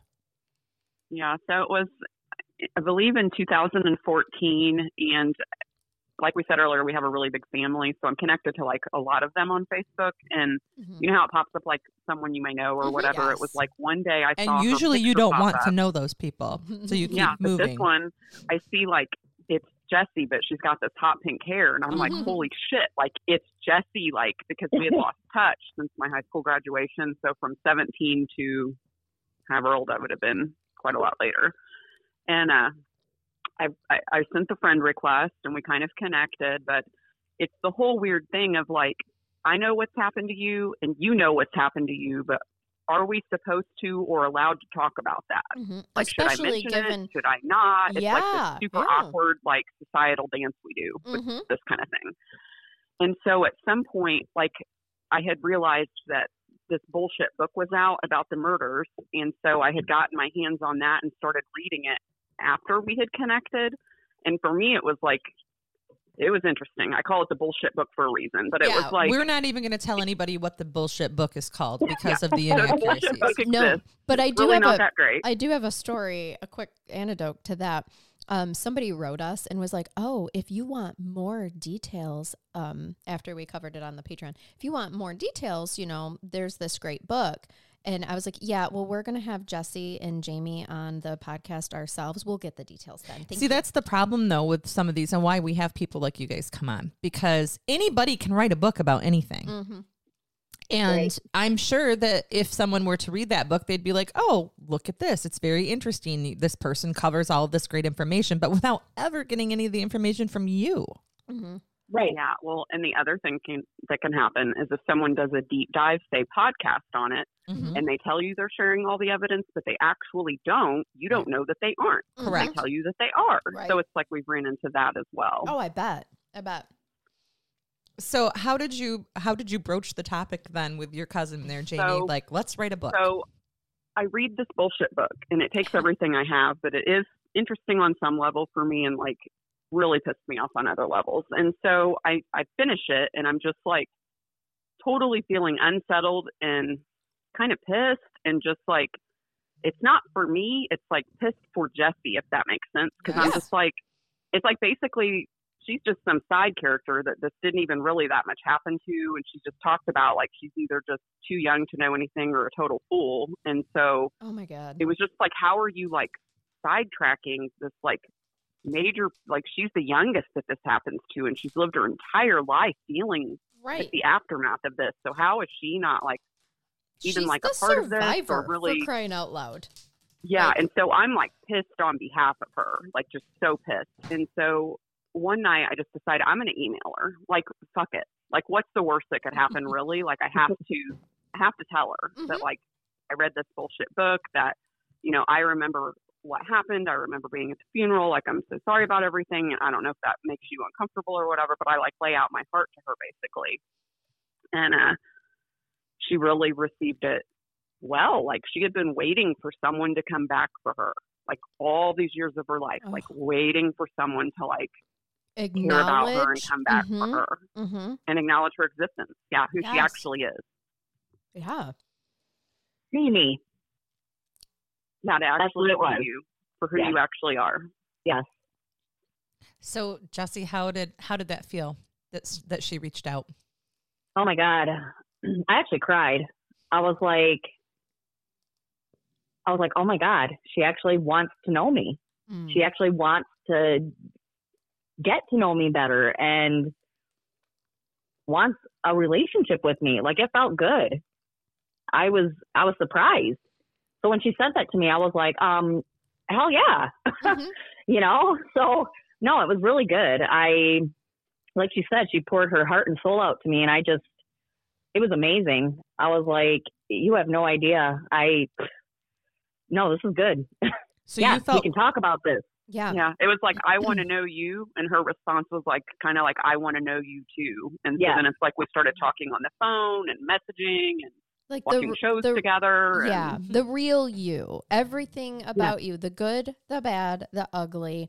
We don't have to keep this crap in the closet anymore. Yes. And yeah, if there is one thing one message that can come from this, at least from my point of view to any of our listeners, it's that if you have someone in your life who has experienced significant trauma, especially in childhood, or a loss, like a huge loss, please don't pretend like that never happened to them or like those people never existed. Nope. We really highlighted that with our Patreons in talking about how unfair it is to do that to people. And I had several people email us and say, thank you for saying that, because they've experienced huge loss and family members who just pretend like they never existed and we're not allowed to talk about their memories. Right. And right. And all the only words they need are, if you ever want to talk about it, I'm here. That's it. That's all they have to say. Like, if you ever want to. So it's not saying you have to. I'm trying to get you. I'm asking you questions. It's just like, hey, I'm here. And somehow opening that door, if you want to talk about it, turned into you, Jessie, feeling comfortable enough to tell Jamie your entire story and document it. Yeah. Yeah. And it's this crazy thing because it's not like, oh, Jamie's an author and she'll write your book. Like, I wasn't one. No, I didn't know if I could write a freaking book. Like, so at some point, this organically is like, you know, have you ever thought about telling your story? Because that bullshit book just shouldn't be the only thing that stands as the record for your family and you. And she's like, well, you know, I've thought about it. And so it becomes like verbally like, yeah, we should totally do it. And I'm like, I'll try, you know, we can try to do it. And then I'm like, we get off the phone and my total reaction behind that is like, holy shit. Like, I don't even know if I can write a book. Like, I'm telling her that I'll do it, and I don't even know if I can. So I, like, freak out and message her back, and I'm like, hey, let me just try to write one chapter, and we'll see if I think I can do it. I'll have to try or something like that. If I know how to write, can I do this? Right. Yeah. And it turns out you found a beautiful calling, Jamie. Right. Well, what she had actually said was, you know, have you ever thought about writing your story? And I said, well, you know, people have mentioned it and I thought about it, but I don't know if I could ever tell anybody. And she said, well, do you think you could tell me? And I was like, yeah, I think I could. And that's actually what started it. And then that's when she said, well, let me write a chapter and see if I can even do this. Yeah. So, like, this is like on a Sunday, and like on Monday at lunch at the law firm, I'm like, holy shit, I'm going to try to write a chapter of a book now. And it's like, that's how it happened. And I was like, this shit is good. Like, I can do it. Good. Yeah. When she sent me that, I was like, oh my fucking God, you are amazing. Wow. And you felt comfortable then. Here we go. Yes, I did. She's going to put this down how I feel. And that's how we feel reading the book, just so you know. I very rarely do you read a book that is written by somebody else that expresses exactly how you were feeling so well, which is why we love Jamie as an author, because that's a natural talent. I did writing stuff in college. I have an English minor and I write, and I'm a lawyer, so I did a lot of writing. But to be able to portray that, how you, the human you, it was done well. Yes, it was. Jessie, you are explaining to us, or we're explaining to us, that you're going through these moments where you're disassociating then. And is this actively during the sharing of information for the book being written? Yeah, it did bring up some stuff. Jessica does come out. She doesn't come out quite often. Actually, she just came out last week, unfortunately. Yeah. Well, so the time of year, it's close to the time of year that you lost your niece, too. Yeah. Actually, that is exactly what happened. Jessica was not nice to me. Ended up having stitches. It was actually really scary. It does scare me. Like, people don't understand DID. Even the ER, like, they don't understand. Oh, I can imagine. I'm like, it wasn't me. Right. You know, me as Jessie, Like, I'm the altar. That's what people don't understand. I am the altar. Mm-hmm. You know, I became Jessie at 13. Okay. To survive. Mm-hmm. Yes, to Absolutely. survive. So Jessie, I'm the happy one. I'm the never sad, never mad, just happy-go-lucky, like always bubbly. And, you know, I've always had people say, how are you so happy all the time? I'm like, I don't know, I just am. But it was to protect myself. That was the first time really probably that you had disassociated. Yeah. Then. Yeah. When did you get the, Yep. I don't know if you would call it relief, but I would, the relief of a diagnosis, so that you were finally like, oh, well, that's what the fuck is happening. Jessica It was is when here we were and working Jessie's on the book. Okay. Yeah. Yeah. It was Okay. crazy because it was like unfolding in live time. It's like we're unpacking Yeah. the past and this trauma. And then she ends up in the hospital, and it's the scariest thing ever. Because at that point, I'm like, fuck the book. I don't even care about the book. Like, I Right. need you to be okay. Right. We can stop if we need to. Like, it was just that we would take time and persevere through it. But she was diagnosed as we were live working on this book, Yeah. which was crazy because it was just so eye-opening for both of us. Mm-hmm. Yeah. That- I want to wow. say it was 2018, maybe Probably. 2017, 2018, somewhere in there. So I mean, I was in my 30s, late 30s. Yeah. And is So it, that's a is long it fair time. to say that it has helped you to be able to have the diagnosis and have a conscious understanding of what the hell is going on, you know, with your Yeah. body when these things happen? And I find it beautiful that one thing led to another, and that's not coincidence. That's such a, Yeah. you know, divine intervention of what was needed to help you. Yes, I really do. Because I think without the diagnoses, I think I'd be dead already, Sure. honestly. Yeah, I get that. Yeah. Yeah. You know, I think me understanding that Jessica does come through, and she's 9, 10, you know, and that mind, they don't understand consequence. Mm-mm. No. Right. Right. So Not at what all. she does to me, she doesn't understand it's going to kill me, Mm-hmm. you know, and that's Yep. the scary part. Like, and I have no control. She's acting her Like, anger when I- out. It sounds like. Yeah. It's like Mhm. I'm hurting and I don't want to hurt anymore. Yes. Yeah. And when I come to these things, I freak out because I'm like, what the fuck is going on? Why do I have this cut? Why, Sure. you know? And people don't understand that. And they're like, why are you cutting? That's not me. Right. Right. I I wasn't. quit doing that. Mm-hmm. Mm-hmm. You know, I quit doing that personally when I was probably 14, you know? Mm-hmm. Yep. So, but Jessica, she's still stuck in that mode. Right. Yes. She's forever stuck in that time and space. I mean, truly. Yeah. When the Yeah. reason that it's called dissociative identity disorder, way back in the day, they used to call it multiple personality, but we have evolved since then and understand the brain a lot more since then. And truly, I just want the audience to know the reason it's called dissociative is because you disassociate fully, entirely, mind and body. There is a complete disconnection there. And so whatever trauma is coming up, you know, for you, it's Jessica, comes through and acts out whatever it is that she wants to at that time. That's not Jessie. You know, No. that is truly just a way of your brain coping with everything that it has been through. And and I love that you highlight that people don't understand. They think it's you because you have this one body.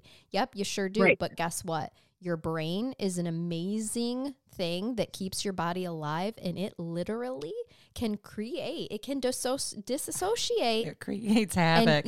And has a whole nother personality in there. Sometimes is it just Jessica and Jessie then for you, for your did? Yeah. Okay. Yep. Thank God. Yeah, Right, well, right, absolutely. But just think about, even if you don't have a DID diagnosis, how many times do we let our brains take us on negative thinking or just lead us to a place of depression? Seasonally, this time of year too, we let our brains do things all like that all the time. So people who don't understand how something as serious as DID could occur from your situations, why wouldn't it? I mean, we do things all the time to leave our own heads, right? Yeah. Yes, Yeah. exactly. Well, and I think it's age 10. Like your brain is not even prepared to deal No. with trauma before the age of 10. So it's like it can't even. So it's like it does what it can best to help. It survived. Right. First of all, it's not even fully developed until you're 25. And sometimes I Right. think Men, I was just 50. going to say, and for men, I think 50. my husband's is still evolving. Yeah, he So- is still evolving. From his post Work in from last progress. week, he's clearly still evolving. Right. It sounds positive though when you say it Right, that way. absolutely. But we say it with love. Moving in the So right direction. you can say a lot of things with love. That's right. Jamie, I want to go. I mean, we're talking so much about how things are moving along then in Jesse's journey, but I have to make sure that everybody understands at some point there is an arrest made in this case. Yes. There is. So the murders happened in 1989, and then Jeff was arrested in 2002. He's 31 years old, and he is working at IBM. He's getting off of a business flight when he is taken into custody. So Wow. Jeff has gone on to live this normal life. He is living in Florida still, or he's moved back to Florida? Yep. I think he and his wife had gotten divorced and then remarried or something, but I think they were married at that time. And yeah, So he's And gone on there was- and had a family. correct. Yep. We had a son. And why did it, from your guys' perspectives, why did it take so long for there to be criminal charges? Well, if you just having reviewed everything, obviously, I think it's all up to the prosecutor, right? It's like, are they going to bring it or not? Is there Yes. enough or not? Do they want the murder weapon or not? And at that time, like around the murders, they really wanted the murder weapon and they didn't have it. And so they Mhm. weren't going to bring charges. I agree. That's really but a how new I felt too. prosecutor, Mm-hmm. yeah, a new prosecutor stepped in at some point, and basically he made this his priority case, like the cold case of Pele became priority. Mm-hmm. And they had a whole team working on it. And basically, I think them just reviewing everything that had been done and looking at all the evidence that was there, they just felt strongly that they could get a conviction based on it without the murder weapon. So that's what they did. I 100% agree with that impression. I was a prosecutor, and I know that some prosecutors, everybody's different, right? So some prosecutors are going to look at something and say, if I can't prove this beyond a reasonable doubt, I'm not even going to charge. I was not that type of prosecutor. I usually erred on the side of charging because you only need probable cause to do that. And then piecing my case together. And there was so much circumstantial evidence that was so much. beautiful in this case. And I know that's an awful word, but for a prosecutor, it's beautiful because I looked at every single piece of the evidence that you presented in the book and went, dude, I would take this case in a hot second. Yeah. I would have zero problems trying that case. It'd be a slam dunk depending on the right Well, person. circumstantially, Jeff had put himself right in the center of a dartboard, right? And Yeah. it's He like did. that's what kills me is they act like for them to have the balls to bring this that many years later when he's a professional with a wife and a son and like all of this, like they knew that they had enough because they felt that they had enough the whole time. It just wasn't brought earlier. And all they, that it was. yeah, from It's scary though. I was reading it from an investigator perspective going, oh my gosh, you have everything that you need. Just move on this. Why did this take so long? I mean, truly. We have survivors all the time who we interview who it's terrifying to know that an individual who was that unhinged and unsafe was in society for that long. Right. A man that is crazy enough, and I don't mean crazy like mentally, I mean crazy criminally, to kill his own father and then, his stepmother and young children is the person who is capable of anything. Absolutely anything, especially the way that it went, that it went down. Like that takes a whole extra level of maliciousness to do it in the way that he did it. Mm-hmm. Yep. Mm-hmm. Well, and that's the thing is it's like if sometimes you'll hear things like, well, if you believe that he didn't do it, like, oh, he's never done any other thing or he just had minor trouble before, like after the murders, he had lied about having cancer and it was this huge like scam scheme where he lied about having cancer to get to his money, his trust money earlier. And it was to the point where they got him for like wire fraud and all of this stuff. So it's like someone who's so innocent would never do anything like this doesn't do that either. So it's like, and then there's other stuff. So it's like you just start to put the pieces together and you're like, yeah, center of the dartboard for real for a reason. Well, and truly, okay, he may have never went and point blank murdered somebody else again, right? Okay. But he still had malicious behaviors that he continued to do. And I suspect that there's probably even a whole shit ton of things that we don't know that he did I think as there's well. at least one other thing floating out there, according to some of the detectives. Yeah. Just something that hasn't been charged because he's currently incarcerated. It was more of like a civil thing, but it was something equally as bad where you're basically still a total liar and you're trying to get out of trouble kind of thing, and someone did die. Yep. So. Oh, okay. Before he was charged, Jesse, had you continued to have any type of a relationship with Jeff or with Jackie? Okay. So Jackie, I did until I saw her for a movie. We saw Ghostbusters. She came up to Eaton Rapids, where I was living with my grandfather.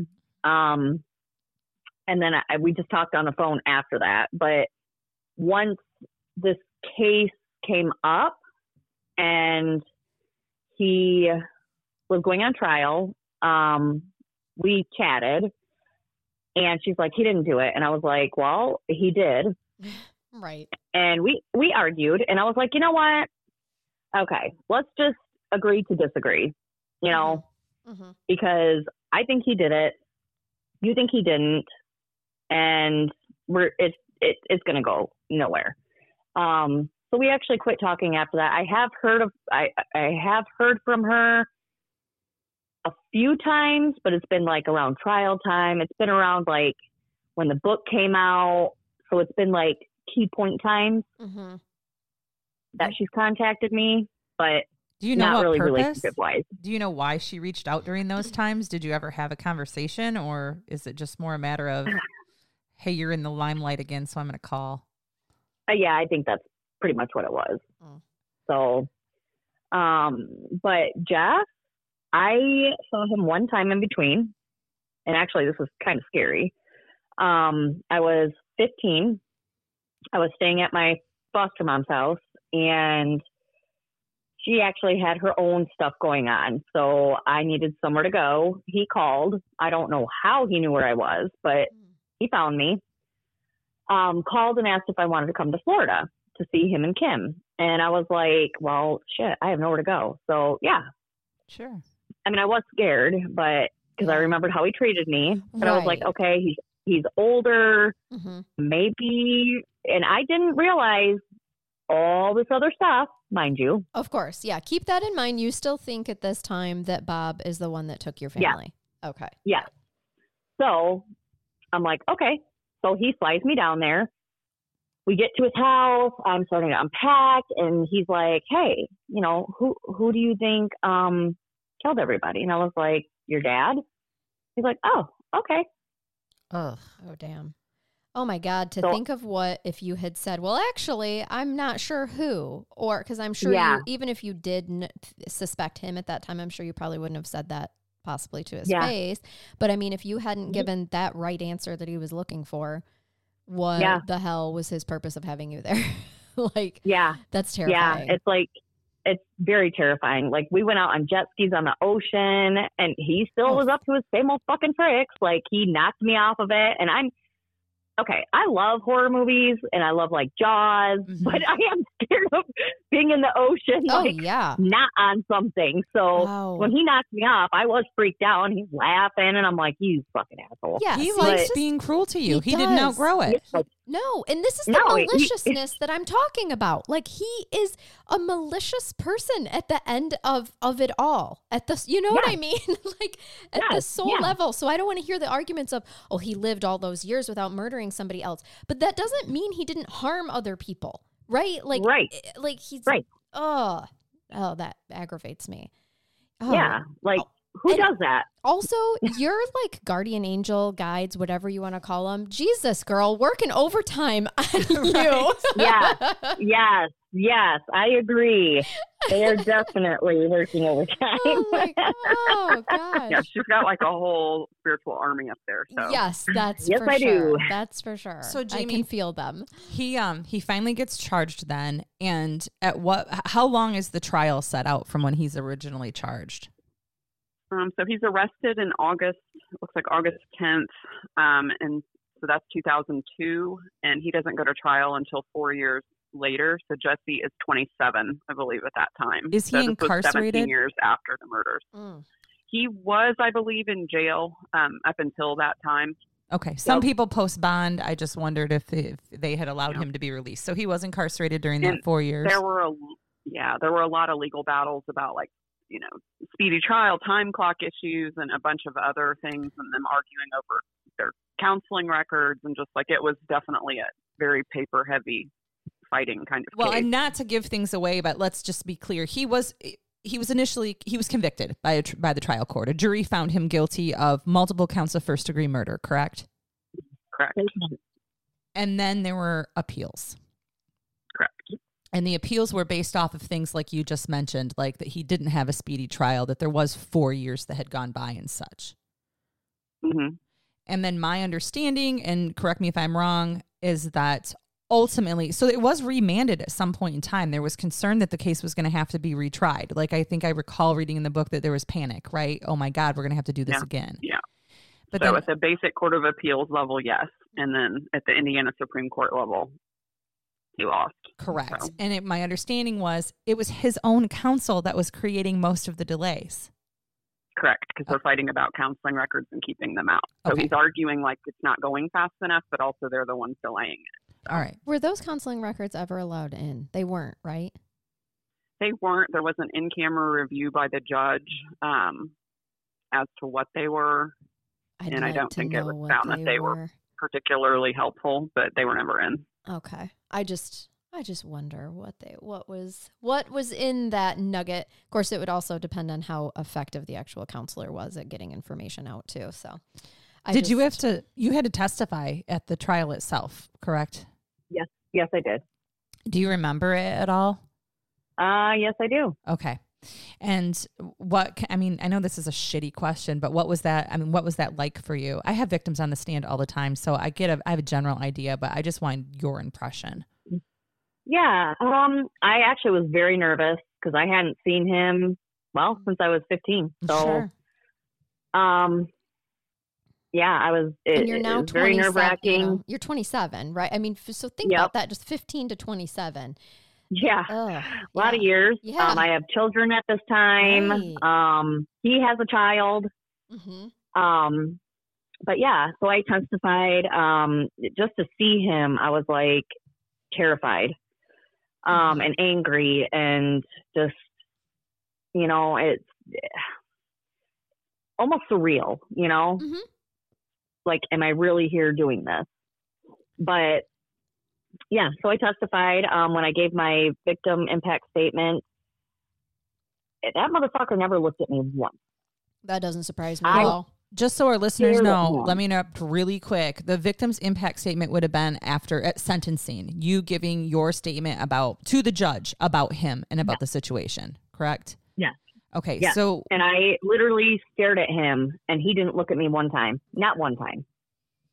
Cowards And never so do. and that's my thing. If you're innocent, you're going to look at me Yep. and be like, I didn't do it. right. Absolutely. that's what I would do. Yep. Like, you've got this so wrong. Yeah. Because that's the thing, what they say about our eyes being the windows of our souls.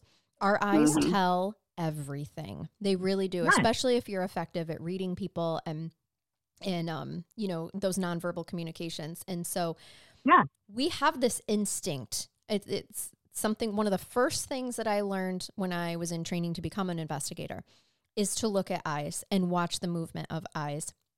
Yep. Watch for the willingness to make direct eye contact or not. And Yep. so that speaks volumes just to me, Yeah. with things that I know, because he knew the truth if he did have the courage to look at you. He knew his eyes were telling the story anyway. You would have absolutely known. But by him not doing it, he's telling on himself too. Were you there when the judge read the sentence? No, I was actually at a restaurant a couple blocks away. Okay. So you had given your statement and then you went off. Yes. Yep. He did receive life without the possibility of parole. Again, this is prior to the appeals, but originally he received life without. Okay. And how can I ask how you felt about that? 160 years. It was 40 per life. Yes. Yep. That's right. 40 per life running consecutively. Mm-hmm. Yep. Beautiful. Yep. And that was ultimately upheld by the Supreme Court, correct, Jamie? They didn't make them change the sentence at all.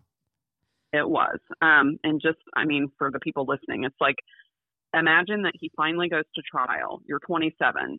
It's finally supposedly resolved. You're happy he's going to be where he's supposed to be. And then at the first appellate level, when they thought, oh, he might be able to get out, how terrifying that was for her. And I was 28 when that happened. Right. Yeah. I'm glad that you pointed that out because I think that that's a part that a lot of times gets lost in stories like this in terms of the impact. We do try to highlight it a lot on our podcast, but the impact that both parole hearings and appeals have on the surviving family. Because it's just so scary to think of like that person being free again. Yeah. Well, and it's the most annoying thing when you're like left with all of this to deal with. And then it's like people are trying to crawl out on technicalities and things. It's not a very nice feeling. Absolutely. And so it's something that to this day, she still continues to deal with because he has bullshit pending currently again for post-conviction relief, which should be ruled on literally any day. So it's it's always looming, always for the rest of his life. You know what I mean? Yeah. He's in the Indiana Department of Corrections, correct? Yes. Okay. He's actually in Michigan. Is he? Is he now? Yeah, he's in Michigan, Lower Michigan. Okay. Did they transfer I know they move him? him down here when there's hearings. Yeah. Yeah, he's probably in Jackson. Yeah, I do believe so. Yeah, you say Lower Michigan, and I know of 2 prisons in Lower Michigan, and Jackson's the most secure. There's Coldwater, which is literally 15 minutes from us, but that's not as secure of a facility. Yeah, no. Yeah, he's probably in Jackson, but yeah, I know he's in Michigan. So, okay. Because I personally know one of the detectives, and he actually brought him there. So, okay. Yeah. So let me ask you, Jessie, you became a mom then. Yep. And having gone through the things that you went through, how did that affect your child rearing? How did that affect your relationships with your own kids? That's a great question. Yeah, actually, I made sure my children were very independent. And that makes sense. I mean, it's like a bittersweet thing because my daughter is very independent. Like, it's just like weird. She had applied to college without you ever even knowing. Yeah. Right. Yeah. Like, I was like, what? And she's like, Mom, I got this. And I'm like, oh my God, but I'm your mom. I'm supposed to help. Right. But I made it to where if I ever got killed or was in an accident, like my kids were going to survive. They would never, ever, ever go through what I went through. Ever. That makes total sense because you were just so uprooted and had to depend on other people and bounced around. Yes. You know, I didn't want that for my children. I made sure that they could depend on themselves. And, you know, and was that hard on them? It could have been. But, you know, I just wanted to make sure that they could live their own lives without somebody. Right. But you were still there to support them along the way while teaching them their independence. Megan and I very much have a same parenting style. Our kids are, and I love how you said it's bittersweet because there's those moments of like, damn, I did too good of a job. And it's like, you don't even need me. Yeah. And the fact of the matter is they're just so secure that they know when I do need you, you'll be there. So I'm going to come to you when I need you. Well, and just an observation, just from reading and you know this now, Jessie, but you needed your family. They were taken from you. You needed them the whole time you were going through everything independently. You've just been able to make your family stronger because of it. Yeah, definitely. Yeah. I mean, they did have to grow up with my OCD and, you know, all the craziness. Like, you know, they saw all the stuff that I went through. So I wish that they didn't have to see that because I didn't have therapy at that time. But, you know, when I finally did tell them what happened, they kind of understood why I was the way I was, you know? Yeah, probably clicked into place for them at that point in time. Yeah. Their mom just wasn't crazy. There was a reason for it, you know? Right. All moms are a little crazy anyway. Yep. This was a diagnosis, so it wasn't your fault. Yeah, and it's another interesting thing too, because I think even at the time we were writing Jesse's book, it's like she had still not really told her kids, like her son especially. And she was like, it's the anniversary. The shows are going to air again. I really need to tell him this year because he might see it on a show. It became like a thing where she has to like worry about him seeing it on a show instead of from her. Oh God. Yeah. Good point. Yeah. Like I told my daughter first, but she was more mature and, you know, could kind of accept it a little better. Sure. But there's some beauty in having this beautifully written book that when somebody asks, why are you the way that you are, Jesse, you go, here, read this. Read all about it. Exactly. Exactly. Yeah. Or I have people read it and then come up to me and like, can I hug you? I'm like, let me guess. You either saw the show or read the book. Right. So tell me about, tell me about the show.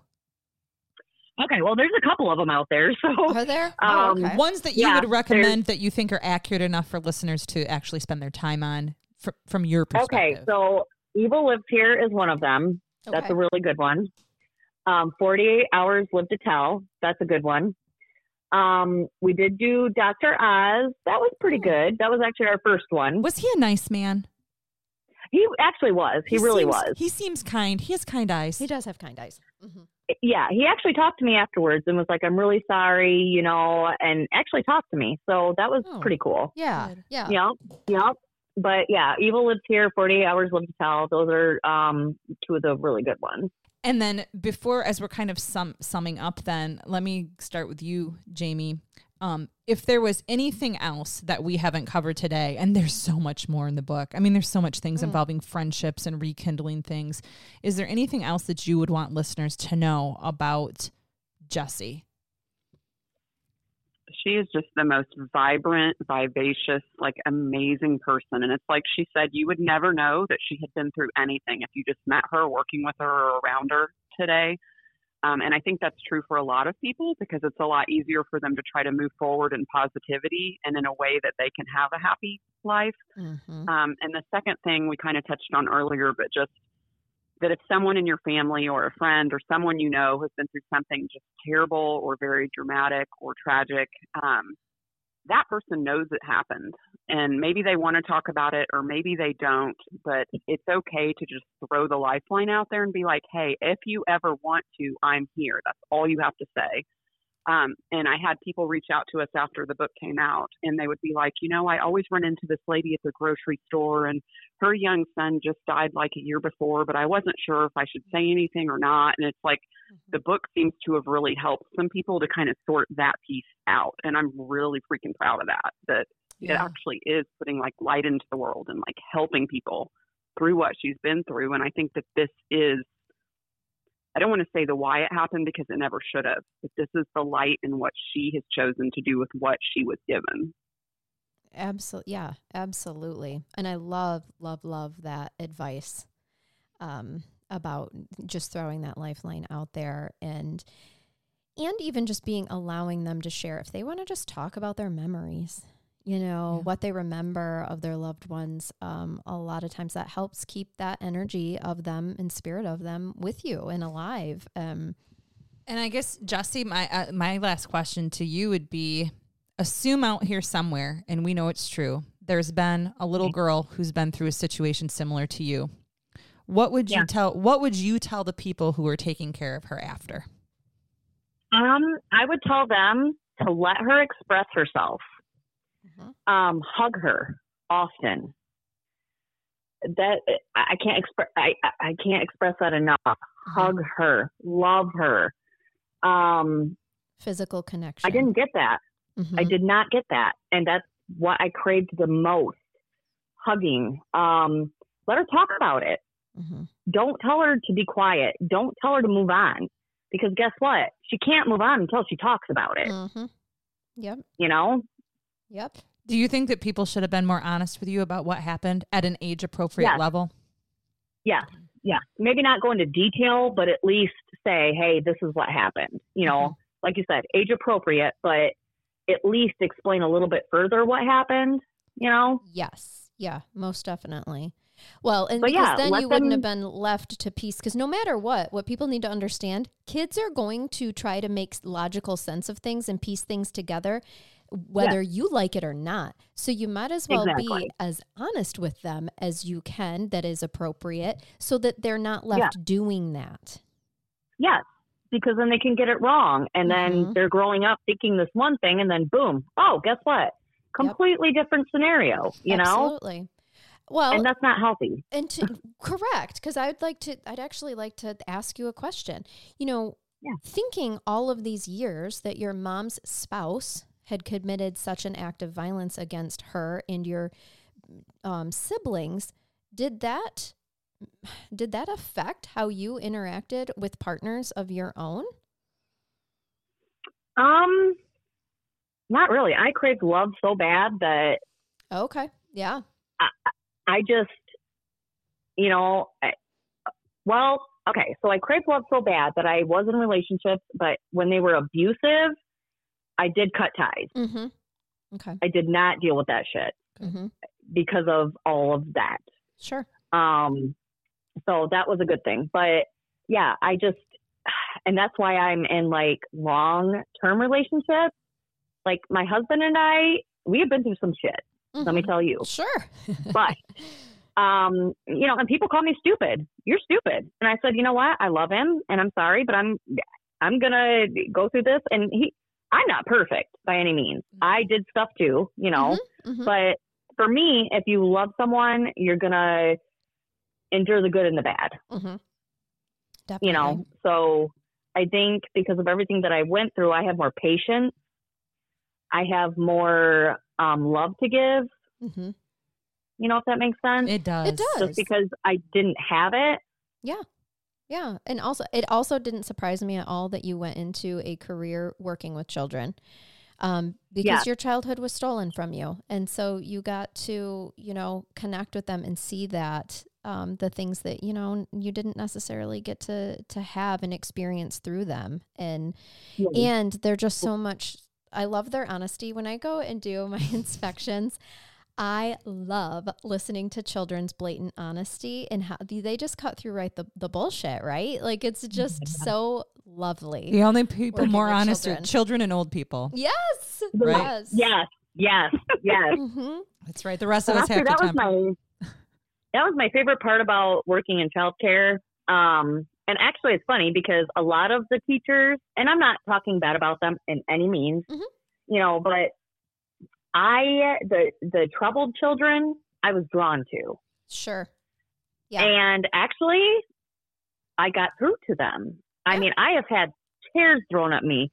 I have had, you name it. I actually broke my foot a few times, and I actually just got out of my boot, and a little girl was so pissed at me, and she kicked me and broke it again. Oh God. And you know what I did? I hugged her. And I was like, I love you. I know you're angry, but we can't do this. Right. You know, you we have to do something else. Yeah. Yes. And the parents were mortified. They're like, oh my God. I go, no. Yeah. As long as she learns from this, I'm good. Right. I'm not mad at her, you know? And that's the thing. I have the patience to deal with that because I was that little girl. Absolutely. That resonates with me too, Jessie, just because I loved working with my juvenile delinquents because every single one of them, maybe two as an exception, that were actually criminals as juveniles, they had a reason to be acting the way that they were. Not one of them had, like, they were through the delinquency system because of some type of childhood trauma or inappropriateness that they had experienced and then acted out on. And some of them were terrible, awful little shit sitting in front of you, just swearing and constantly running away. And just, any of those sound familiar, right? But those are the kids that I like to deal with because they were super freaking honest about it. Yeah. They had a reason for what they were doing. Jessie, I wish we had more childcare providers like you because now in my job, my new role, I get to read and approve all of the investigations. And I got to tell you, I get really, really concerned when I'm reading an investigation and the child care provider is blaming the child for the child's behavior, right? And well, I did this because this child always acts out X, Y, and Z, or this child's a runner, so this is why I did that.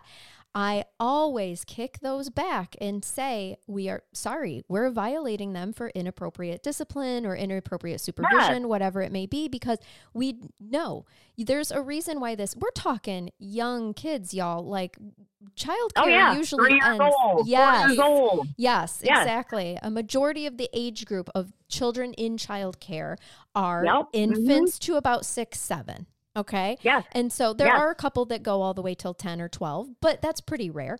And so, like, no. We are not blaming this 5-year-old. No. Okay. No.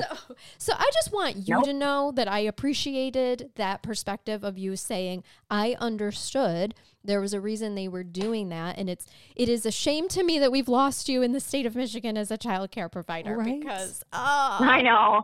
I know. I just love it. You do what's best for you. Ladies, I am so excited that you were able to join us to tell us a little bit about your story and such. And I will also tell you that usually at this point in an interview, we say our goodbyes, and then Charnel and I do this lovely little brain bath for our listeners to cleanse their palates from all the trauma that we've put them through. But because you seem like you're one of us, do you want to stick around so I can bathe you with a funny story? Yeah, sure. All right.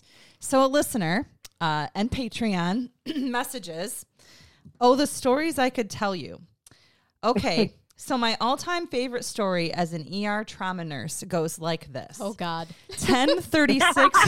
I know. 10:36 p.m. during college hazing week around 1984. Oh, God. This just keeps getting better and better, Megan. I know. I have no idea where we're going with this. Oh, it's going to be good. A 19-year-old clearly intoxicated male enters the ER and is escorted back to a trauma room. I enter said room to find him standing, but barely, by the gurney, and he's wearing a long trench coat, so my interest is piqued. But concerned for mine. right?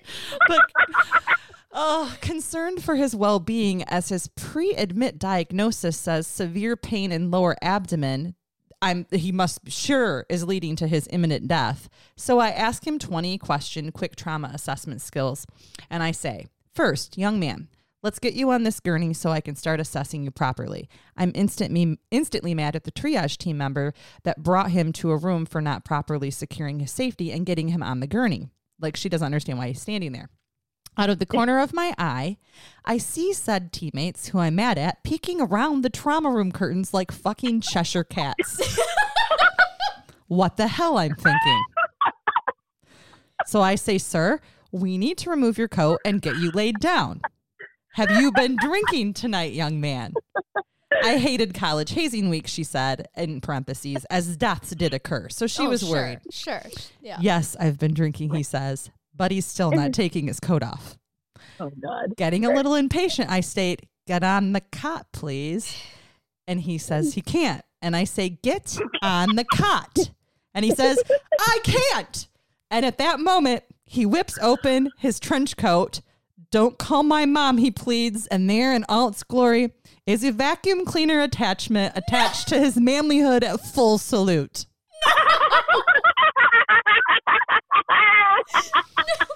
Don't call my mom. Yes. What is the vacuum cleaner part of it? The attachment is firmly attached. He's obviously been using it while he was at full salute. Now, as nurses, she states, we try not to laugh at patients. Oh, of course. We did swear a duty to protect their rights, and it's been a long week already, and I decided I had already had a hazing patient in the ICU with alcohol poisoning and one with body traumas from a fall from a balcony, too. So she's had enough. Oh, God. She said, unfortunately, my mouth responded before my brain responded as I simply stated to my young man, what the fuck, dude?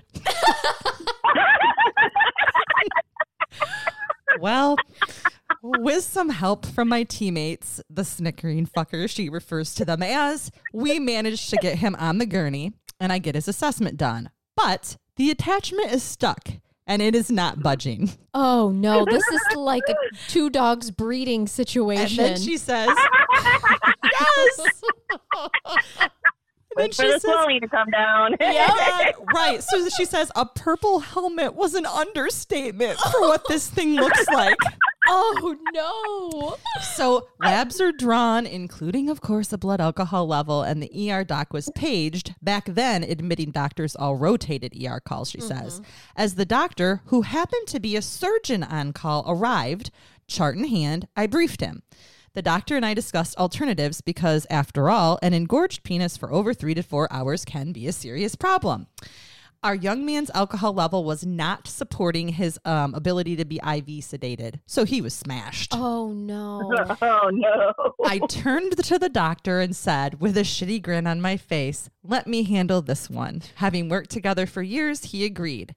We approached the patient as I took his hand and compassionately looked him in the eyes and said, I'm sorry, but because of the amount of alcohol in your system, the only treatment is to surgically cut it off. The tube, he asked, and she said, no, sir, your penis. Our patient promptly vomited and fainted, and a minute later, I picked the tube off of his flaccid, albeit bruised penis.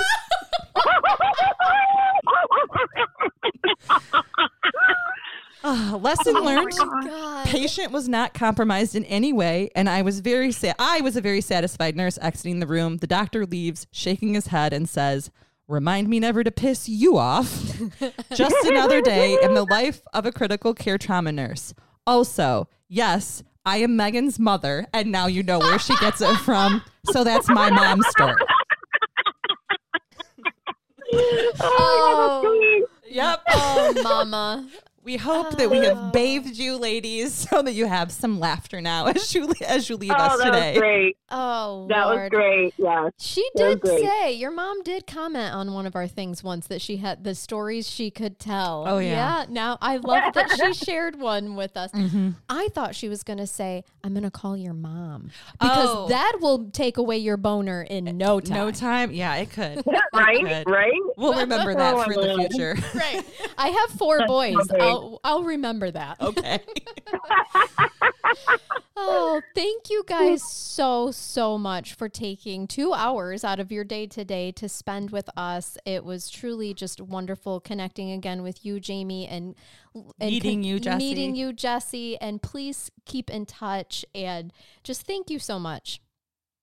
No, thank you. It was a great time, and you ladies are amazing. Seriously. Well, we like to think it's so. been fantastic. We've enjoyed it, and I really enjoyed ending on the purple helmet there. That was great. Yes. Yes. And Jamie, I can't wait till you find your next survivor, because I want to read your next book before you've even written it, just so you know. Right. And then we'll just I keep appreciate that. having I'll you try on. not to be personally terrified hearing that. Okay. Fine. Oh, God. Well, thanks so much. Have a wonderful rest of your Sunday, ladies. Thank You you. too. Thanks so much. Thanks, Bye. bye. Bye.